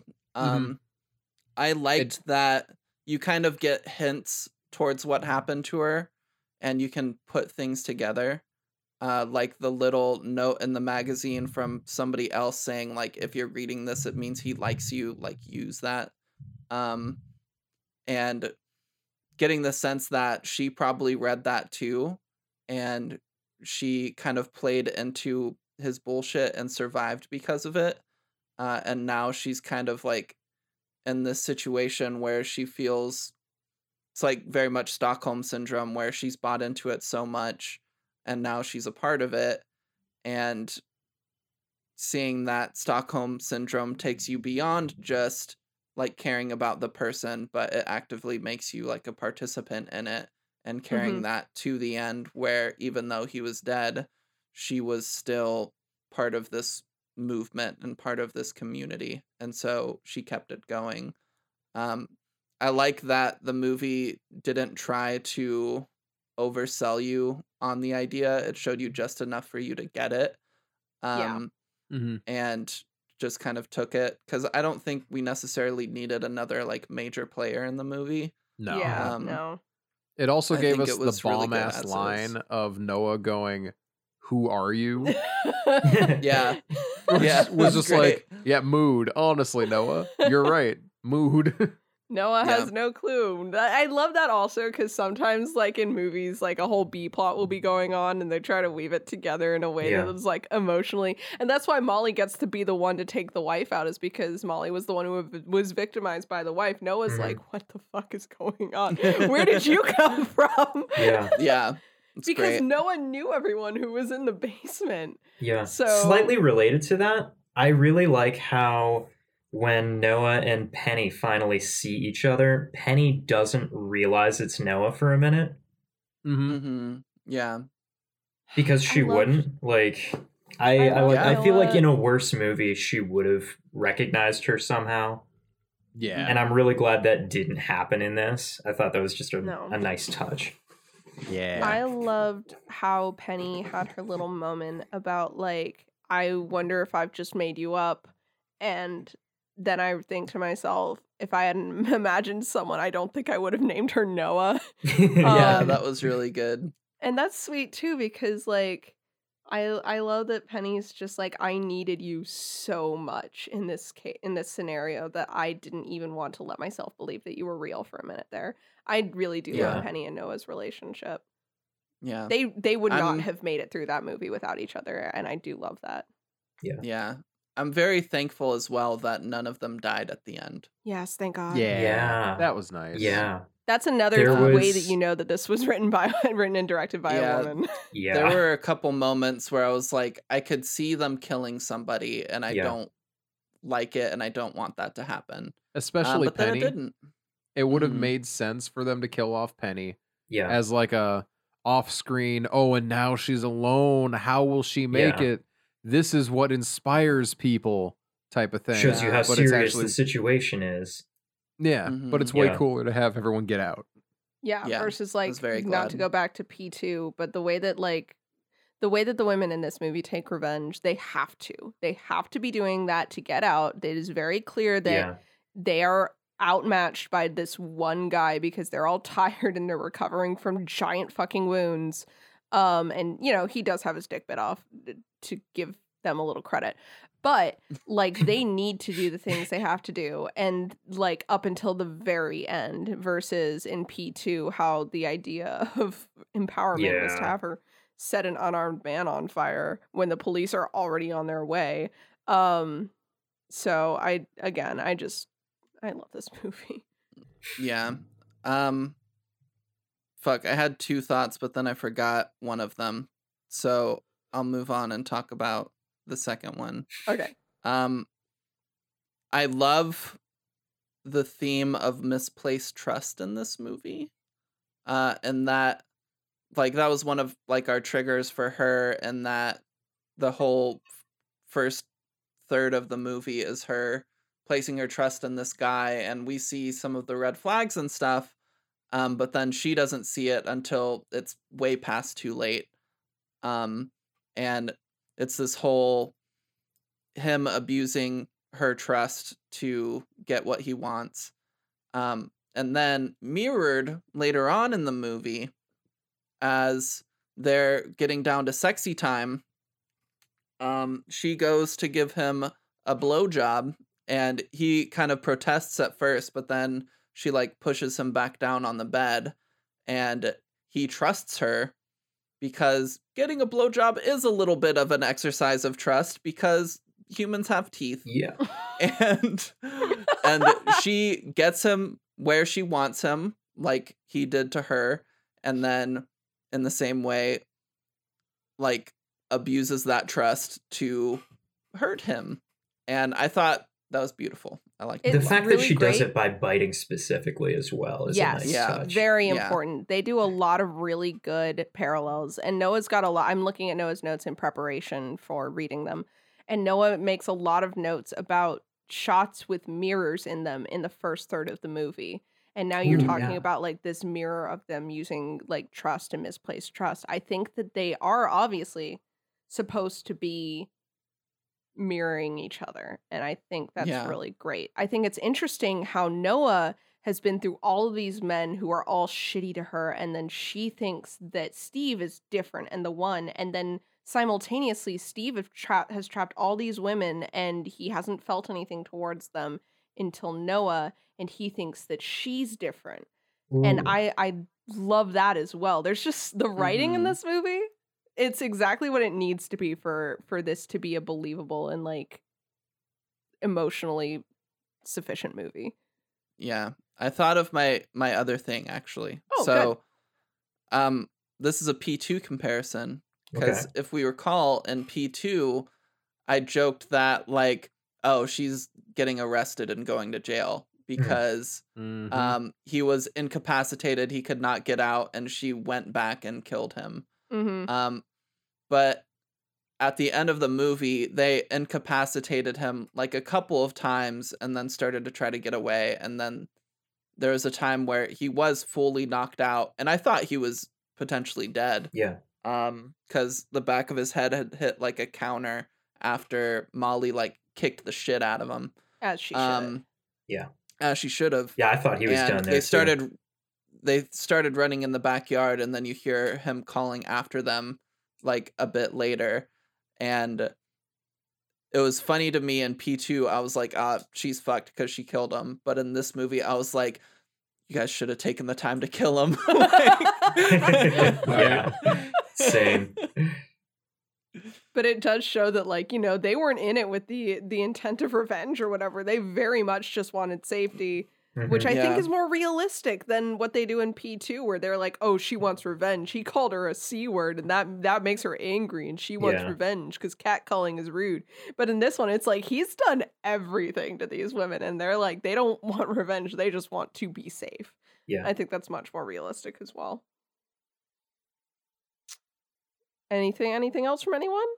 Because I there's some Noah's Notes ones that I can expand on that I'm seeing here, but I don't want to jump over them. Is it the one about the dog named Ringo? No, the dog named Ringo was very good. But That's one of my favorite things is the Tinder conversation where she tries to open up with something that she noticed in the picture about his dog. She's like, cute dog, what's the name? And he's like, Ringo, what are you wearing right now? And then he immediately sends a dick pic when she doesn't respond. For the record, if any of our listeners is on Tinder of any gender, this should be such a no-brainer, but please try and talk to someone about the pictures that they've put on their profile for you to see in a way that is intelligent and meaningful, because the way that like I formed my one lasting friendship from Tinder was that he asked me about the art of myself, asked if I had done it, and asked where to see more. And that's how we ended up talking on Instagram. Not, this app sucks, we should move to Instagram. It was, your art's really good, I would love to see more of it. And we're still friends to this day. So like, please try and like treat the other person like a freaking human being. That, please and thank you. Can you imagine that? And if you already do that, this is not about you. You're awesome. Keep it up. Online dating sucks and it's hard. Nina made fun of me, so... I did. I mocked him directly, but I used something that he had given me that was very personal, which was his shitty beer opinions. Also, that initial conversation was on Discord, not Tinder, so It was whole on different Discord. ballgame. Legally different. Legally distinct. Speaking of my relationship with Noah, let's get into these notes. We're starting out strong with, I hope there's some ... fresh concepts in this one. Oh, Noah. I'm very funny. You You see- slay me. You see, for any That's of why our they listeners call who may you- not have caught that, the joke there is that Fresh is the title of the movie. I'm sure it sailed right over your head. And the economy. Noah's humor is just so sophisticated. It's so sophisticated. Noah says... You good? Robert Downey Jr. meme and the Peter Griffin meme rolled into one right there. God. Noah says, damn, that's a bleak Tinder feed. Yeah, that's not as bleak as what your sister showed us when she started to try. Yeah, hers is pretty actually. bad. Hers was It's even god worse. awful. Hers was even worse than the movie about how bad Tinder is. So that ought to tell you something. We have more hot sauce shit, so we're gonna skip right over the hot sauce rant again. I literally, there's a part of me that doesn't want to ever have hot sauce again, Right? because of this guy. I don't think I'm ever gonna buy Frank's. Certainly No. not. God, it's not good. I like it. We but I have can't. we have holy shit, he's policing how she dresses on the first date. That leads me back to my my fucking metal thing, where it's like the things that some guys think that they can say to you when you have just met them is mind-boggling to me. Like, I have people I've known, like, I'm never going to police how someone dresses, but I'm also not going to make fun of them for their music taste or what movies they will and will not watch or any of that. But, like, I've had all of those things happen on dates where guys will be like, wow, you kind of suck because you won't do this thing that I like. And it's like, well, did you know we're different people that have different tastes? Kind of crazy, but I am a human being with my own opinions. Source? Sources that I made it the fuck up. So Noah's trifecta here is holy shit, he's policing how she dresses, and he stole her leftovers, and in all caps, and he's racist. Yeah. He is also racist. We didn't mention this in the episode itself, but he is directly racist to the owners and like waiters of this Chinese restaurant that they're at. He's very much a dick. We have the dog named Ringo. Noah says dog named Ringo, good. Dong, bad. Which is that sums up that scene. Dong well. is meant to be read like Captain Holt yelling bone. Dong!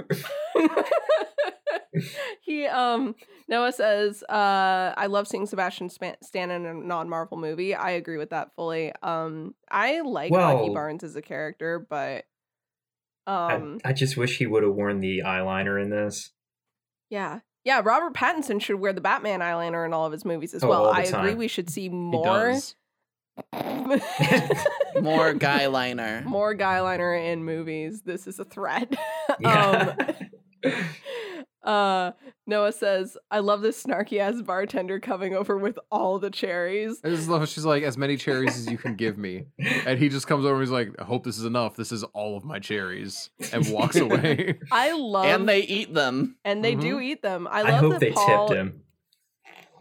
Paul is the kind of character that, like, when he was first introduced, I was like, I love this guy. I wish there would be more of him in this movie, but he seems like a bit part. And then later on, Noah's like, hey, you remember that guy you dated that one time? The hot bartender? And Molly's like, oh, yeah. I was like, oh, we get more of this guy. Can you imagine the shit that they're going to give that guy once they get back? And yeah. Oh, God. Yeah. That's going to be really funny. Like, Molly's going to be like, what the actual fuck? Like, I gave you all of my information in case something bad happened, and you did not come. Yeah, that's it for their relationship. Paul does not have a chance with her from here on out. No. Noah says a lot of stuff about mirrors that I already brought up, which is very cool. All the mirror shots in the bar where it looks like they're not looking at each other, but they both get to be in the shot. It was like some split diopter shit, and that was fantastic. Yeah. Except it was just a mirror. It was very, very, very well done. There's a lot of shots with mirrors in this movie that are like tight as hell. Yeah.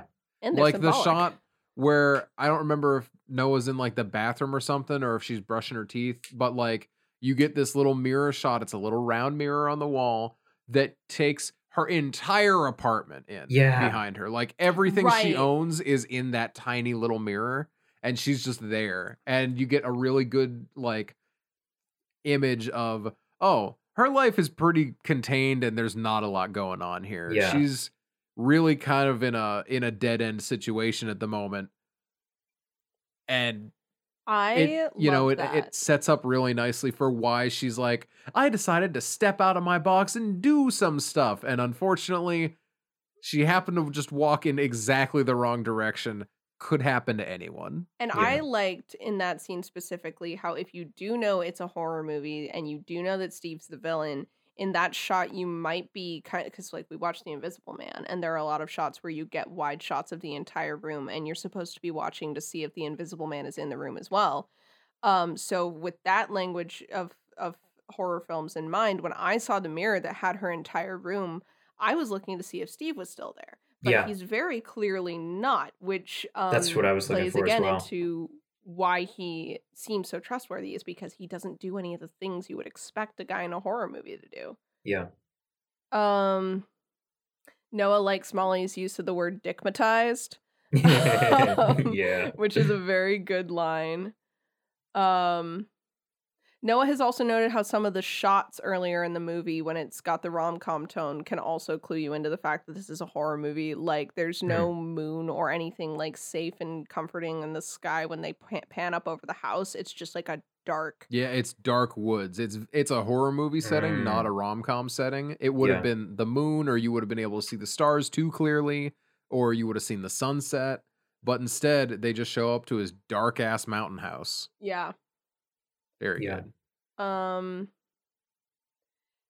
Yes, we mentioned this as well. Noah and I talked about this as well. He says, what a great way to get her to drink the drugs. Tell her there's a sneaky little flavor in there. She has to take several sips of the drink before because she's not even thinking like, oh, does this taste weird? She's not just going to take a sip and be like, I don't really like this. I'm not going to have any more and not get drugged enough. He says, guess the flavor. Yeah. And that's it. Which leads into my favorite scene of the whole movie, which is when we show her with the camera being drugged. So the vision of him is blurry. Yeah. But that's not the cool part. The cool part is when looking at her, the camera is too close and it's slight fisheye going on. So it's like it's disorienting. We are hyper focusing on her when we're looking at her, and we can't really make anything out when we're looking at him. Yeah. And I loved that. I love that. It was such a neat little thing. And like the way they faded in gradually. Mm-hmm. Yeah. And every it just time kept it getting cut worse. back to him, it was a little worse. And every time it cut back to her, it was a little closer. And it's just like, oh, it's so uncomfortable. And you knew what was coming, you know? Mm-hmm. Yeah. Mm-hmm. It was so the way he handled that entire like situation was so, I mean, it's evil and fucked up, but it's so smart. And that he was talking to her as normal and as if nothing was going wrong the entire time up until she passed out. And the whole like, oh, see if you can tell what flavors it is. And I imagine it didn't matter what she guessed. He was going to say no just to get her to keep like taking sips, trying to guess what flavor it was. Yeah. And then as she's starting to realize what's going on, he's like, what are you doing sitting all the way over there? Why don't you come sit with me, to get her to stand up to get it to go through her system faster so she would pass out. It was like, so it's good. So fucking smart. So messed up. But like, again, so fucked up, but so smart. And so like, from an audience perspective, it was really interesting to watch. We move into more fun stuff that I love about this movie because, again, P2, it's almost boring compared to Fresh with the plot that they went through to put the girl in danger. Noah's notes say, assless Noah's just worried she's stuck as his sex slave, but it's actually way worse than that. Yeah. And like, that's the thing is P2's just like, oh, it's a creep who thinks he's in love with her and wants to like molest her and stuff. But in this movie, it's way more complicated. It gets it better themes while not being that boring, simple interpretation of living as a woman in the world, you know? So it simultaneously is not as uncomfortable to watch from that perspective while still touching those same themes, which I love.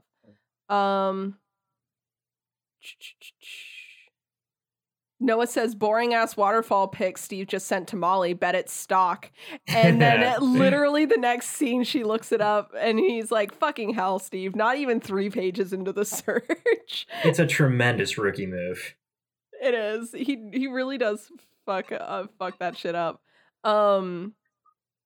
Noah says, I bet he makes bank per person. Like, there's no way he's selling that meat for a reasonable price. It's got to be $1,000 plus a pound, right? Probably more even. You do get the answer in the movie. He feeds her a meatball, and as she's eating meatball. Mm-hmm. One meatball. One meatball over some, like, fettuccine. And as she's eating it, he goes, this is a $30,000 meal. So, yeah, he's selling this meat for upwards of $50,000 a pound. Well, what you're not realizing premium. actually is that this movie takes place in an alternate universe where fettuccine is just incredibly expensive.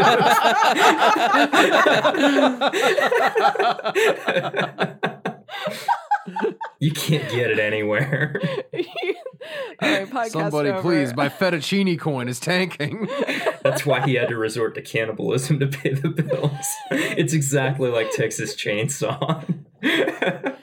Oh my god. His family used to work at the fettuccine or at the spaghetti factory until fettuccine came in and bulldozed him. Oh my god. Anyway, Noah's notes are he says Steve really just did the without me in response to her shower question, which is very funny. That she's like, "Can I take a shower?" And he's like, "Oh, alone?" And then he's like, "Sorry, that was really bad." The amount of back in his grocery store like flirt mode again, out of nowhere. Right, it's the continuation. He's the same that's guy. Yeah, he's just the same dude. He says like really stupid shit and then he backs it up, which is like, I love that. It is like, I do find that genuinely charming in a fucking character. So well, but also like how hilariously two-faced is it for him to apologize for joke being a gross creep when intending to eat her body? Yeah, like no, it's insane. Noah said he really just caught her and knocked her into a wall like he's a fucking itch.io horror villain. Which is That's a good one. This is really funny because when this scene happened, I heard him typing furiously because this is a scene where when it happened, this is the one that I texted Ryan Edge, and I was like, you fucking Sims, because Sebastian Stan slams her into the wall, looks her in the eyes, and says, bad girl. Bad girl. And then she knocked. So Noah just typed out, because I sent to Ryan Edge, I was like, what the hell, guys? You are the worst. And Noah just has typed here, what? I'm glad you remembered what that was from, because I did not remember. No, because I heard you typing right after that scene happened, and I texted Rye. And I was like, Sebastian Stan said bad girl on screen, and I just hear furious typing noises from Noah.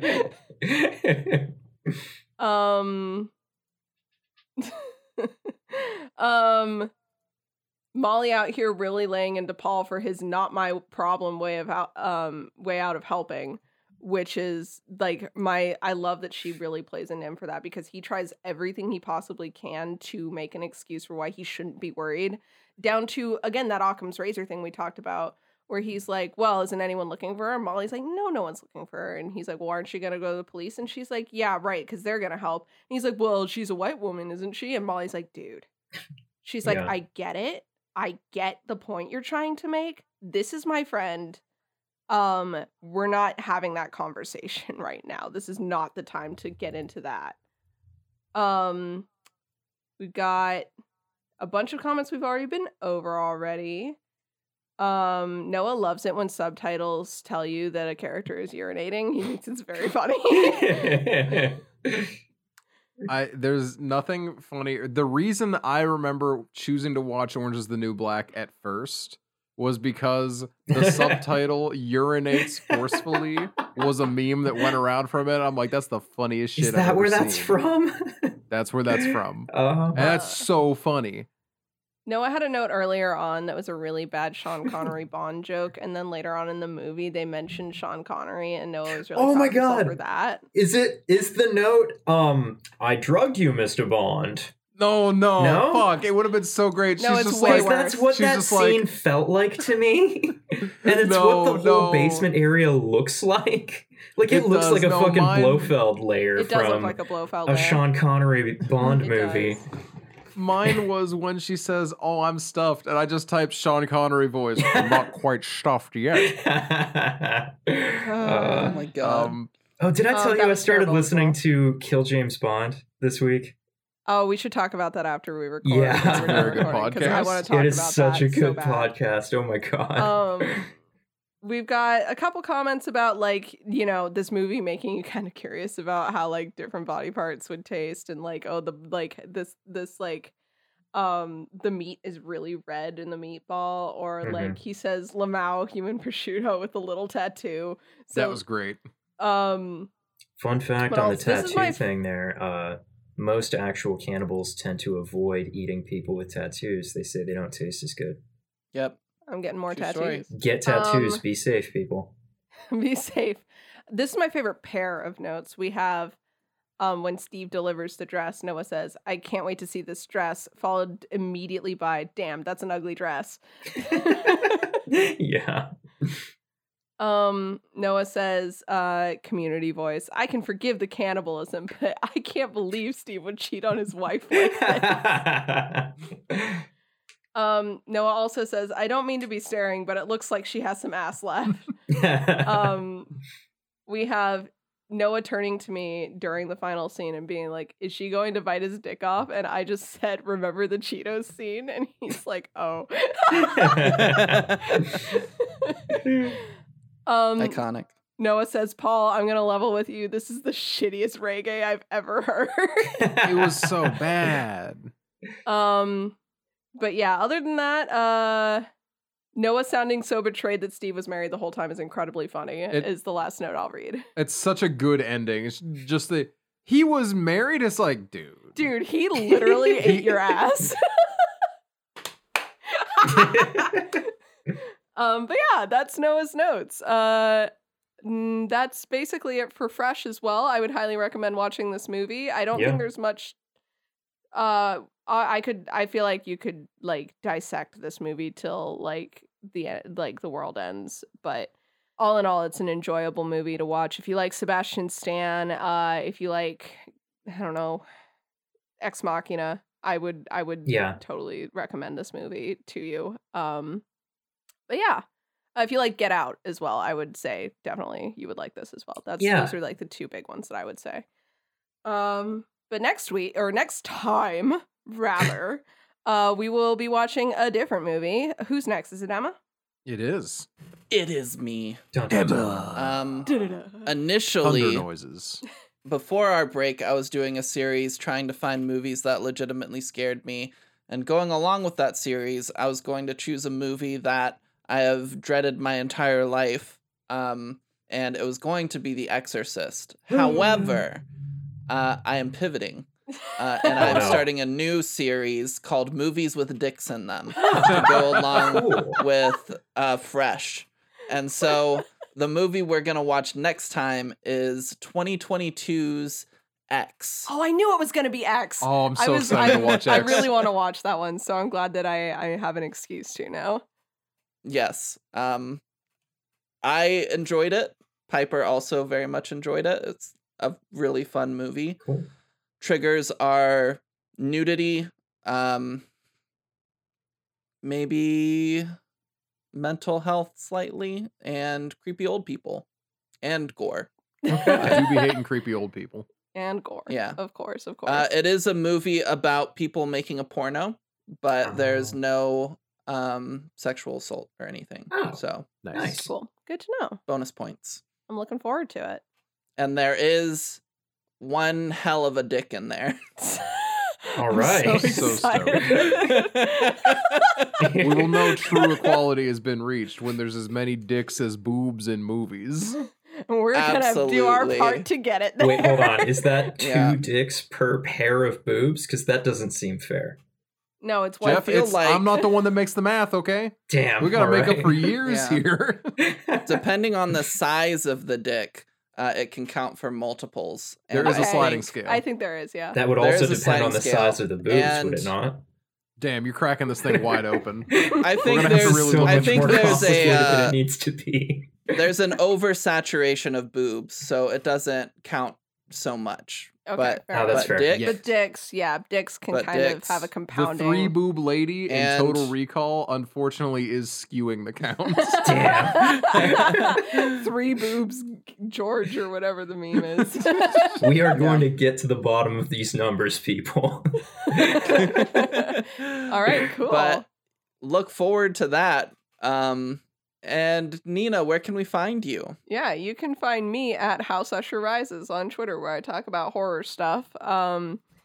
I will be shilling the hell out of this podcast episode because I think it's really fun and I really love this movie, but I will also be retweeting horror art as I do. You can also find me at Nina Wolverino, where I post a lot more. I am writing a series of books, and I won't ever stop talking about that. So if you want to know more about that, that's where you can find me, Nina Wolverina, Twitch, Twitter, and Instagram. Perfect. Noah. Noah, you can find me as Bubba the Bad, BUBBADABAD on Twitch, Twitter, and Insta. I am posting spicy religion takes today, but I'll probably go back to just liking Elden Ring content very soon.